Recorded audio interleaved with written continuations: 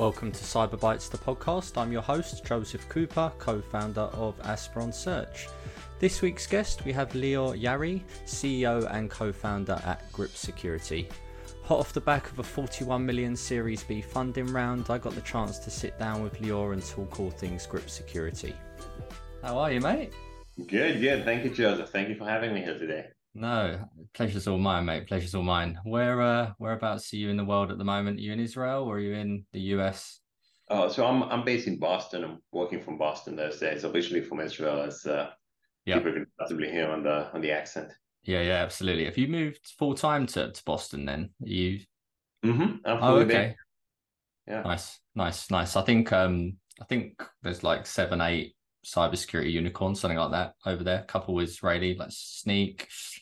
Sneak, Cyberease, and CyberArk on the big side. Yeah, Akamai, nice. Aqua. There's a good number of big, both Israeli and Yeah. American companies. Yeah, nice ecosystem of cyber then over there. Yeah, nice. Most people just generally think New York. Oh, I'll go to New York and break the US. But well, look, Leo, thanks for coming on. With all my guests, I like to just sort of go back to where it all began and how you got into the game. The game of cyber or game of Yeah, startup? Choose which one. both defensive, offensive. I know you're a man of many talents. Well, so my story is not as special as some people might deem it is. I think it's the classic Israeli 8200 background where some people have the privilege of joining the intelligence corps, cyber units. Well, you gain this both a unique experience and an amazing network of amazing people to work with. So I started my career in the Israeli intelligence, spent almost 7 years there. Then moved to a startup as a vulnerability researcher in the automotive space. Last interesting thing I've done before Grip used to be the CTO for YL Ventures, which is one of the biggest security investors globally. And at some point, you see so many people working on the cool ideas, you start to get jealous, especially with my goal being finding the next big things we could invest on. And once you have a jackpot, there's no reason to give it to someone else. So at some point, after trying to invest in SaaS Security, we didn't really like all of the teams we met back then, and I've decided I might just do it myself. Left Wild Ventures late 2020, late 2020, that's the year. And then they've invested in Grip about 2 weeks after that. So it's been pretty fast paced. We opened our office on February 1st. It's now 2.5 years since, and it's been really exciting, man. Yeah, absolutely. I saw you just took a 41 mil Series B raise as well. So what's that $41 total? million Series B, exactly. Yeah. What's the total since 6. 25 plus? Nice. Yeah, Yeah. nice. Very nice. And you used YL for the seed and for the Series B. So Well, so the Series B was led by Third Point Ventures. yeah. They're very big in security. That they led the Series B for some bigger companies, SentinelOne, Sysdig. Hopefully, we can follow Absolutely. their path. Yeah, nice. Yeah. I saw so you start after you left the 8200, I saw that you had done some vehicle cybersecurity. I was on YouTube and I saw that you had done some talks on that. So how come you decided not to continue down the vehicle security path? Obviously, connected vehicles, it's a big industry. It's a big industry, but it's also not as startup friendly. Automotive in general, not necessarily cyber in automotive. It's not as startup friendly as it could be. And I think cyber in general, if we break down cyber and automotive, doing them together have its own benefits. But cyber as an industry is very startup friendly. You have a lot of companies, you have a lot of great buyers, Palo and CrowdStrike and Microsoft, and CISOs are generally inclined to working with startups. They like the innovation. Well, in the automotive industry, it's quite the opposite. You can only sell working with 11 permitted tier A resellers, Continental, Bosch, Lear, and others. Yeah. And you get paid when your solution hits the road. but it takes 6 or 7 years for it to actually happen. So for a startup, if Volkswagen or Ford decide to delay the vehicle by a year, you need to find resources to make sure the company doesn't close. And I've seen this working in automotive where every delay in projects of the automotive companies, of the OEM manufacturers, um, kills a generation of startup every time they do it. I didn't want to take this risk. Well, I'm not at the top of the pyramid in automotive. I am, you know, more experienced, way more experienced than average when it comes to cyber. Yeah. And you didn't want to find yourself in Detroit over Boston by the sounds of it. Well, I'm traveling to Detroit quite often. We do like to work with the big automotive, just Yeah. Quality. No, not nice. exclusively. Yeah, absolutely. So while she was at YL Ventures, was you actually doing evaluations of the cybersecurity companies or general companies that were looking to fundraise? Yeah, I was part of the investment team, and we met almost every team of entrepreneurs in cyber every year. Yeah, nice. What that must have given you quite a unique lens on launching your own startup. What did you see from some of the companies that you did evaluate that you thought that was great? I want that in my startup. Or and did you see anything you were like, that's terrible? Well, won't be. So, I spent a lot of my time back then sitting as a fly on the wall in conversations between entrepreneurs and CISOs. Um, and with my role as kind of a technical translator or technical evaluator to the financial team, you see patterns of mistakes and patterns of successes that entrepreneurs have. Mistakes could be asking the wrong questions, misrepresenting the tech, um, not understanding the challenges or the value. As an example, technical founders have a tendency to value the technology and not the value of the product. So, they present something super complex and are excited by how it can stop sophisticated attacks. And the CISO says, well, I'll never get to deploy this, so it's useless.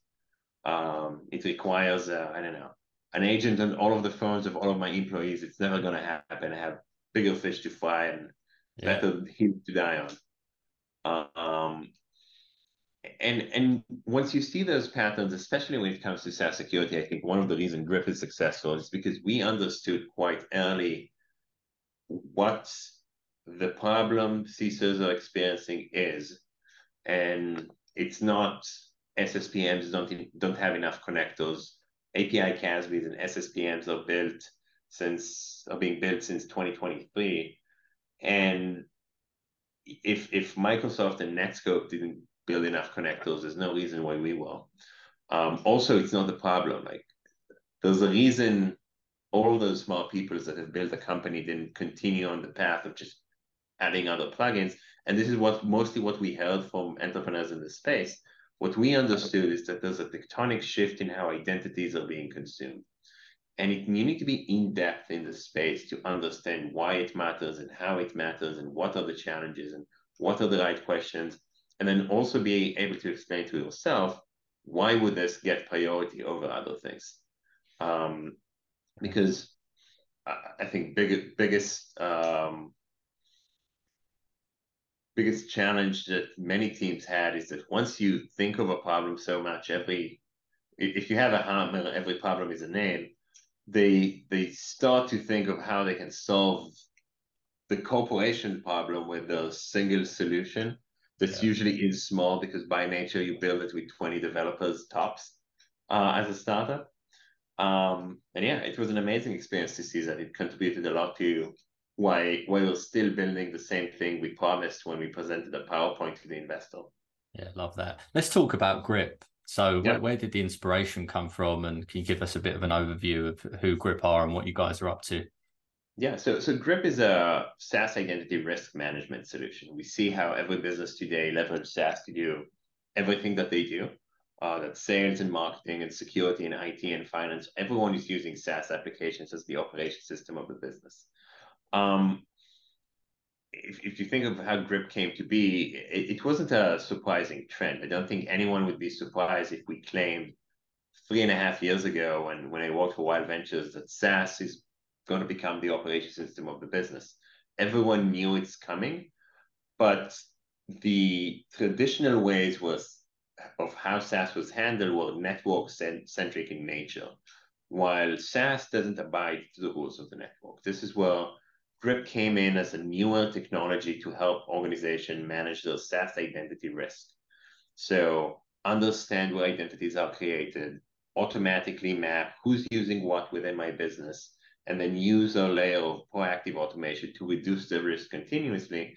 Because if you think of SaaS today, every time an employee creates an identity, every time you sign up using a sign-up form, it introduces new risks to the business. If you or I were to leave a company today, we would still retain access to many of the applications that we used to use while working for the business. And because those applications define how the company operates, they're connected to all of the sensitive assets of the business. Having a breach to one of them has a material effect on the company. So yeah, we introduced just a layer of newer technologies to solve this, and also a new approach. SaaS is not a network problem. SaaS is an identity problem. Absolutely. How so when I was reading up on Grip, it said that you was doing something quite unique that wasn't network centric or API centric. Can you talk a little bit more about that? Yeah, definitely. So we understood there's one ubiquitous way in which SaaS applications and users communicate. It's not the device, it's not the network, because you can log in from your phone, you can sign up from your private device.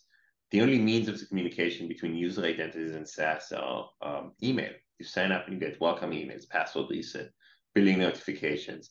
What we learned or built is an NLP model, natural language processing, that understands context of how applications are consumed. And then leveraging our very simple integration, we're able to both give full visibility to what have been used and continuously track new threats as they come in. Yeah. How big is this problem? I was looking, it's like 75,000 apps, like SaaS apps are available. That's a lot. That's a lot, and it's changing on a daily basis. Yeah. What was the statistic about 2030? I was reading up on.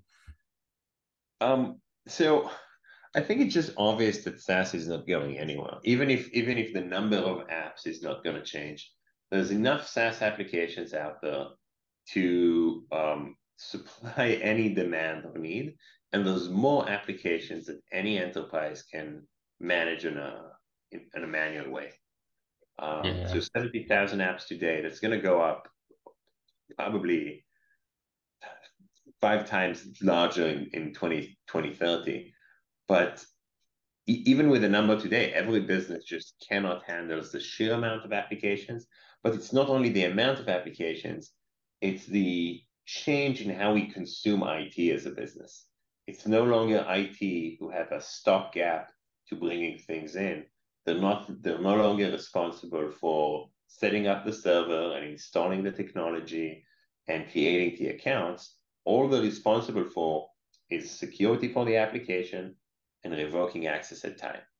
And they cannot do that when they don't have the controls they used to have in the past. We're trying to help them retain this.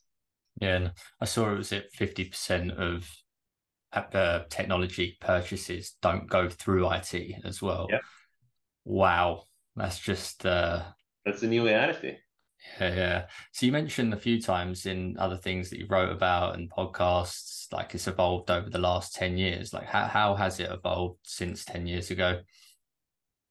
One of the pivotal moments that we were looking at, and it ties back to my experience working for Wild Ventures during COVID, is that while for a long time we tried to add patches over SaaS, it completely exploded when we understood that the main thing we relied on, the network, the office, the employees being next to each other, doesn't apply anymore. That was during COVID. And it's not that COVID made SaaS a problem. COVID helped in the realization that we cannot trust the office.